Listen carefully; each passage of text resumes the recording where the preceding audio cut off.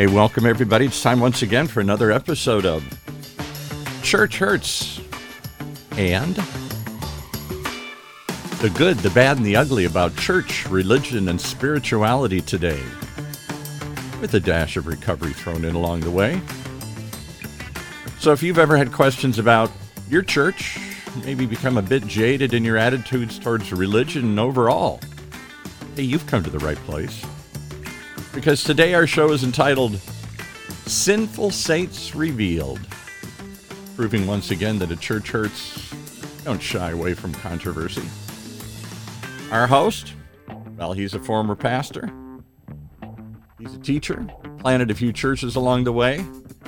And now, well, he likes to think of himself as just an aging curmudgeon who never quits asking the one question, maybe the only question on everybody's mind these days.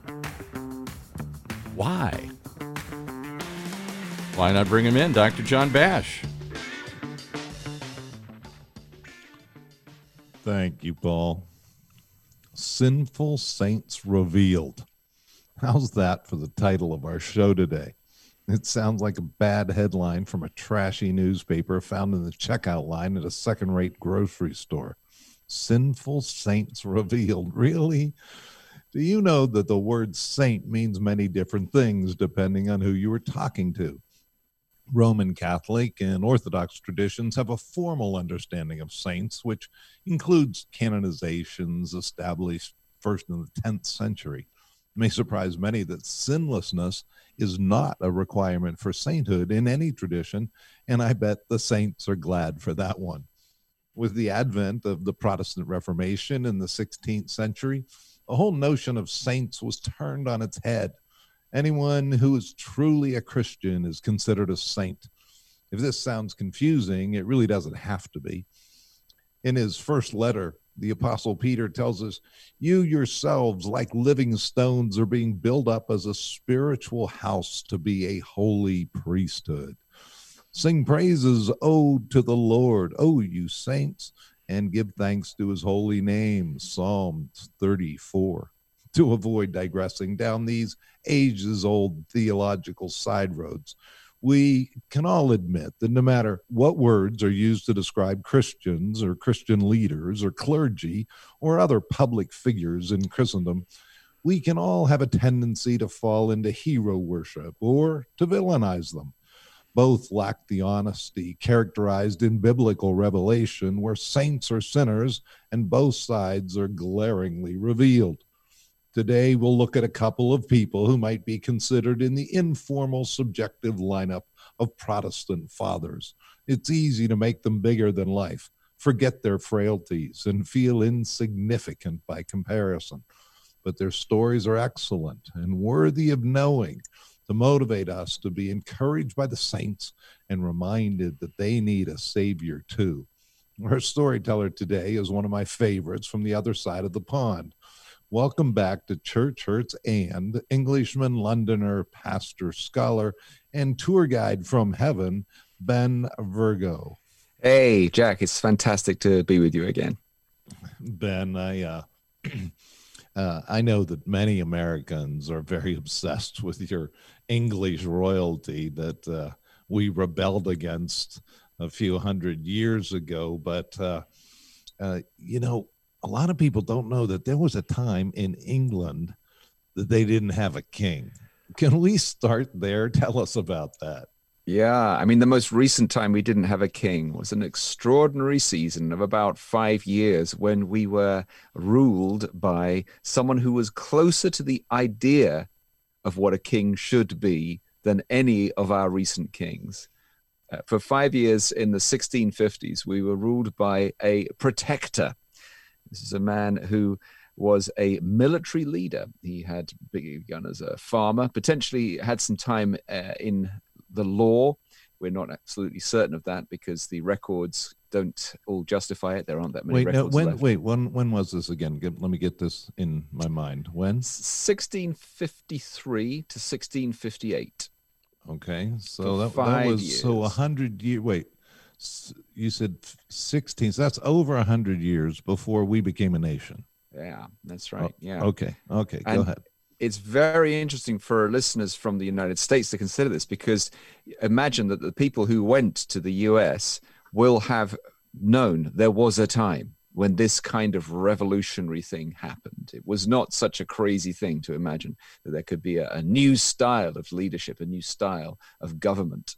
This fellow, you see, he had been a farmer. He had become, potentially, we're not certain, a lawyer of some sort. He was a member of parliament. And then he became an officer in the army of the nation.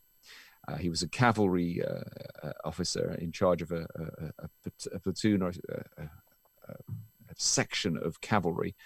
And there was a time when the nation, the people of the nation, were attacked by the royal forces. The king at that time was Charles I, and Charles I was a kind of a nice guy, but he was not brilliant. He was not a wise politician. And when he didn't get his way, believing that he had been given the God-given rule as king, he attacked his own people. He attacked and told them, and intended to force them into submission. And a new army was formed by Parliament, the New Model Army, as it was known. And this fellow about whom we're talking was one of the officers in that army. So I kind of translate this, is because it really sounds silly. I mean, if we're hearing what you're saying, like a Western. It would be, yeah. I mean, it would be like the president. You know, people were saying with our election issues these days that somehow Donald Trump is not going to peacefully leave office or something like that. Like, really imagining, because he's the head of the military, it would be like if the president kind of goes to military generals and says, let's go out and impose what we want to have happen to the people, even though the Congress says no. Well, it's a very right? good analogy. Yeah, it's like that. Okay. Yeah. So this guy, then the Congress gets its own army. Yeah, is what happens. And the guy you're talking about, so he's the head of Congress's army instead of the king's army, right? Yeah. Well, actually, as it happens, and this is the part where it really catches the imagination. You see, he doesn't begin in charge of the army. He begins as just a cavalry officer. The guy in charge of the army is Fairfax, but this particular fellow, he's just a young officer, but he's a good officer. He's strong, he's brave, and he's effective. He gets his men working together as a team, and he stands out. He becomes conspicuous. He wins victories, and he does well. Quickly is promoted, and is promoted. And when he is promoted into more and more senior positions, he proves himself worthy of each position, and he becomes popular among the men, and so on. He would similar to how Patton, of course, was famous for walking among the men. He would know the men, and he would share their hardships and so on.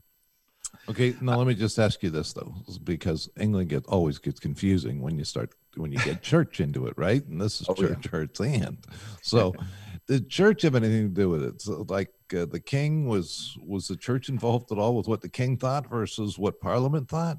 It's troublesome, isn't it? As soon as you involve the question of God in the political arena, you find what Macaulay said, Lord Macaulay said that power corrupts, and absolute power corrupts absolutely. And we find here's Charles saying, I'm king, and instead of thinking, now what does God like? What is he like? He's a servant. His son comes and serves. He gives his life. He's meek. He is lowly of heart. Instead of that, King Charles says, I'm in charge. Do what I say. And so we see he takes a royal prerogative unto himself, but with that does not serve, but attacks. So yeah, there is a flavor of Christianity, but it is a mess. Meanwhile, this fellow about whom we're talking, was he Catholic or Protestant? At that time, he was Protestant, but the Reformation, of course, has only happened in the last 100 years as well. In this country, we have the nation's national church, the Church of England, the Anglican Church. And so this fellow about whom we're talking, however, he is convinced of the gospel. He is he's not a Catholic. He is someone who is a believer firmly in what the Bible teaches about a suffering servant who comes to save his enemies. And so, so now we got at least it's not a technically religious war, but we have this Yeah, young well guy put. who's a cavalry officer who's in the army opposing the king. And what happens? Now, what happens is he's such an effective general, and his cause is perceived to be just, that the people flock to him. And in a number of battles, the Cavaliers, which is the king's forces, are defeated by this man. And in due course, this man who is in charge of the Roundheads defeats the king. And King Charles I is captured and is imprisoned. At one point, he escapes, only to be captured again. And then we have this we have this somber and awesome moment where he is brought out in front of the people in the middle of Westminster. A scaffolding is built, and huge crowds witness the king bravely being taken out in front of the masses, wearing an extra shirt because he says, I don't want to be trembling because of cold. I don't want people to think I'm afraid. And he bows, and the axe is raised. When it drops, they say, normally there would be great cheers when a traitor or a criminal was executed, but instead there was a deathly silence. Antonia Fraser, in her biography, says that you can argue that the death of Charles was inevitable. You can even argue that it was necessary, but you just can't argue that it was right. So Charles, he's dead. And then this fellow, who at that time was now the senior man in Parliament and in the military, became Lord Protector. He had proved himself by his character, by his effectiveness, and by his attitude as, in a sense, the best king we would have had. Normally, a king is just the descendant of the last king, and they may be a fool, as you see in many of the stories of kings. You look at stories of Nero and Caligula and many of the heroes of history. They've been appalling kings. But this is a man who had character, and he ruled there's a sense that if we tell the part of the story that so you have the king's head cut off is the scenario that we have. Parliament basically now has gotten their way. They have to figure out who the ruler is going to be. And there was a real popular uprising basically to say, let's make this guy king, right? Yeah. And he said no in a George Washington-like moment 150 years before George Washington. That's a very good comparison to make, because, of course, Washington doesn't just do what he does in a vacuum. He remembers a man of character beforehand who decided. Who is this guy? Now, the name of the man is Oliver Cromwell. Oliver Cromwell still is remembered by a statue that stands proudly in front of Parliament, where he stands gruff and strong. In his right hand, by his right hand is his sword, and in his left hand is a Bible. I would like to just mention one. Can I mention one other little vignette, story of this man? Sure. Here's a fellow who he's gone down in history as a conflicted person. For example, there were people who were civilians who were killed by his army, and he has always been considered to have been a similar way to how when Kennedy fought back at the Bay of Pigs, there were some who said, Kennedy, you could have got us all killed, whereas others said, no, this was leadership. And in a similar way, people say of Cromwell that he should be held responsible for the deaths of innocent people.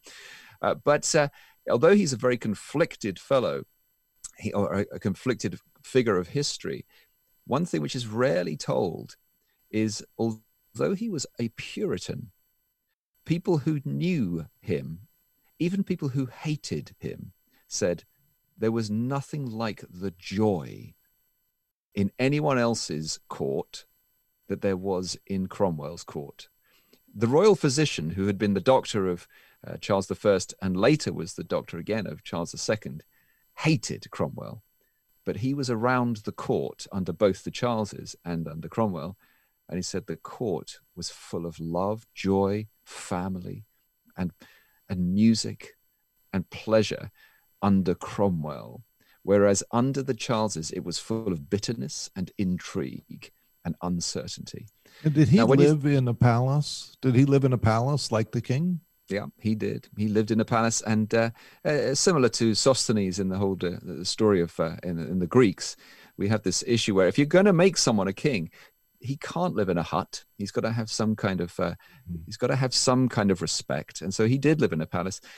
But he lived in a palace with his family around him, and he always was concerned for his children. They would grow up well, and he loved his wife. And in many ways, he fulfilled the role of a king that you would find in a fairy tale in his concern for these things. Unlike, if you guys are, any of you guys watching The Crown, and you see, it's like these people, they live in these huge palaces, but their lives are a mess. Right. Cromwell fulfilled the thing in an unusual way. It was interesting to me, Ben, a few years ago when we toured around London together. I was, of course, very interested in Cromwell because I find him to be such an amazing person in history, to actually have ruled the nation, not to be a king, the whole controversy of how the nation was going to be interact with as the Church of England and the Puritans, all that stuff messed up.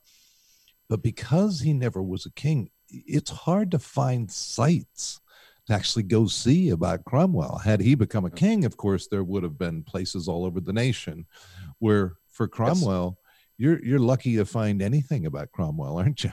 Well, he was buried, when he died, he's buried in Westminster Abbey. But then when the nation brought Charles II back, who was wait, this is too good, because we got the part of the story where you got Charles I's head cut off, and a lot of people are holding Cromwell responsible for that, right? Oh, yeah. So then when they get the next king going, you finish this is just an amazing story. Oh, it's a mess, isn't it? They bring back Charles II. Charles II is a dirty old guy. He's just a profligate kind of playboy guy. He's he'd been in exile in France. He'd been hiding out. They bring him back and say, "Be our king." He has no character. He just has the right genes and so on. Bring him back, and they dig up Cromwell's body from Westminster Abbey, and they chop its head off and make a real mess of this body, and it takes a number of swipes to chop its head off, and the body is displayed on London Bridge, I believe it is, and the head at one point falls off in the British weather and is taken in a box. wait, the head falls off a stake because it's displayed for a long time. Yeah. It's gonna just 9 months or more than that, right? I think it would probably at least. And but you can imagine, Jack, it won't have been the only one. I mean, the way people used to live, it was pretty gross. There were probably other bodies. If you see old etchings of London Bridge, you see heads on spikes. So there's this head on a spike. It finally falls off. They put it in a box, and where do they take it? And they get somehow it ends up at Sydney Sussex College in Cambridge, and it is buried there somewhere. And you wouldn't believe this. Only one person knows it. Only one person knows where. It's the person who runs the college, Sydney Sussex College. And when they move from when the new one comes in, the outgoing dean of the college tells the new one where the head is. It's one of those extraordinary foibles of British history. And it's Cromwell's really true to this. It's true to this day, right? Only one person knows where Cromwell's head is. You'd think someone would say, I think we've had enough of that whole thing, but they still do it. It's amazing. It's crazy. Anyway, it's what a tale, because depending on what kind of household, if you grew up in an Irish Catholic household in the United States that talked about history, Cromwell would still be viewed as an extreme villain. Oh, yeah. But the man did, he was a mixture, right? He was just a mixture. Yeah, it's very similar to you read a Bible. There's only one guy who comes out sinless. All the heroes you read about, the great heroes like David. Oh, what's this horrifying sin in the middle of your life? Oh, Paul, the disciples, all of them. You think these guys are making mistakes everywhere, let alone mistakes. They're full on evil, And it's very similar. You read this guy's life, and I tell you what, I find some encouragement in there. Well, let's short change since we got on a few more details, but let's jump into another one that's more familiar to American listeners here. Another character who was certainly us. Who we jumping into next? Well, this is a guy 100 years later. He's born 104 years later. He's an Oxford academic. I think he was the 15th of 18 children. He was 5'3", slight little guy. And he was a guy who can comfortably be described as a world changer. His name was John Wesley. Now, John Wesley was a fellow who went up to Oxford, Lincoln College, Oxford, with the intention of trying to fix what's going on in the world. And he and some of his friends said, we're going to put together a society. We're going to get together. We're going to promise to each other that we will hold to discipline. And we will call on God to bring change and to bring us through to a position of responsibility to change this nation. And they went and prayed together daily. They opened the Bible to each other daily. They would fast, and they would. These are just students at Oxford, right? Yeah, just a bunch of students. They became so famous for their aesthetic lifestyle. They would ascetic lifestyle. They would remove themselves from all things which could be tainted with sin. They became so notorious that they got the nickname the Holy Club. But John Wesley himself then decided, I am going to leave Oxford. I'm going to go to America, and I will become a missionary. And he comes over to Savannah, Georgia, and to his great shock, finds that he's not only not changing anything, but his congregation can't stand his horrible message, because all the time he's preaching, try harder, try harder, try harder, try harder. And then sure enough, not only are they all finding, I'm not trying hard enough, I'm not trying hard enough, but he himself is finding, I'm not trying hard enough. And he would try to make himself try harder by putting burdens on them. I'm sure each of us knows that. I listened to a podcast of a guy the other day saying, this is how I lost weight. I set up a podcast saying, this is how you lose weight. And then the burden on me to try to lose weight was so strong. This guy, this John Wesley, he was forced to try hard. Basically, he was a missionary to the United States. So he's coming over on the ship, kind of the same way, we picture in those days, just the wooden boat travel coming over here. And he's preaching just purity, just be better. That's right. That's right. Well put. And nobody really wanted to hear him. He was not a success. Of course, we know the name Wesley because it's Methodism here in the U.S. Yeah. So what happened in his failing self-flagellation? Yeah, very good. Well put. Well, he came back to England, a disappointed, disillusioned ex-missionary. He had put everyone off around him. And he writes in his journals, 24th of May, 1738, he says he went to Evensong at St. Paul's Cathedral, where you and I met. And he listened to the singing there. And then he says, in the evening, I went very unwillingly to a society in Aldersgate Street, which is a few hundred meters up the road from St. Paul's Cathedral. He says, where one was reading Luther's preface to the Epistle to the Romans. So he's literally gone into a meeting room where there's a group of people and someone is literally reading out Martin Luther's writings. And he says, about 8:45, while he was describing the change which God works in the heart through faith in Christ, I felt my heart strangely warmed. I felt I did trust in Christ alone for salvation, and an assurance was given me that he'd taken away my sins, even mine, and saved me from the law of sin and death. You see, until now he had thought, I must fulfill the law, I must obey the law, I must keep the law. And then he understood, no. Jesus did it, and he took the punishment for me.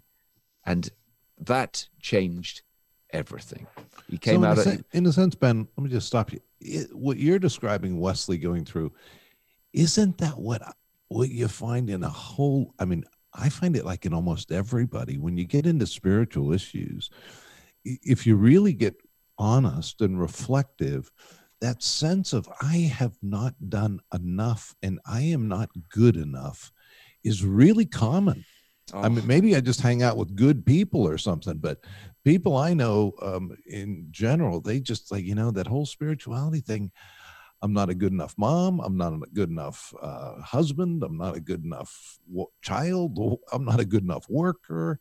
So what Wesley was feeling is the same thing I think people are still feeling. Oh, so true. In fact, I put it the other way around, Jack. The people who don't feel like that are pretty horrible people, the ones who just shoot everyone else down. But Jack, John Wesley, he was one of those guys. He started out, he was a pretty prickly guy. Is that an American term, prickly? Yeah. Oh, yeah, sure. Yeah. So he was a prickly, difficult guy because he's right and everyone else is wrong. And then he goes into that meeting room completely unwillingly and hears Luther say, no. It wasn't you who was righteous, it's Christ. And he gives righteousness. He did the work such that you can now stand in the presence of God perfectly righteous, only clothed in the righteousness of Jesus Christ. He says, my heart was strangely warmed. And the story that goes on in the middle of a nation that has the Church of England, synonymous thing with a church and a country. And so he tried to preach this message there, right?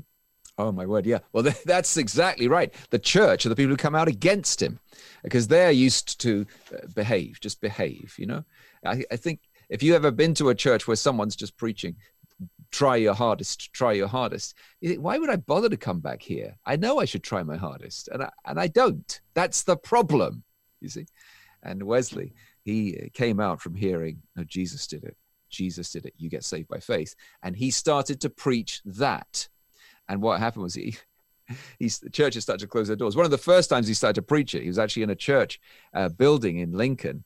And the vicar said, no, you cannot preach here. So he said, I remembered my father was buried outside in the churchyard. So he went outside and stood on his father's tomb and started to preach. Because he said, I know, I own this bit, so I can preach here.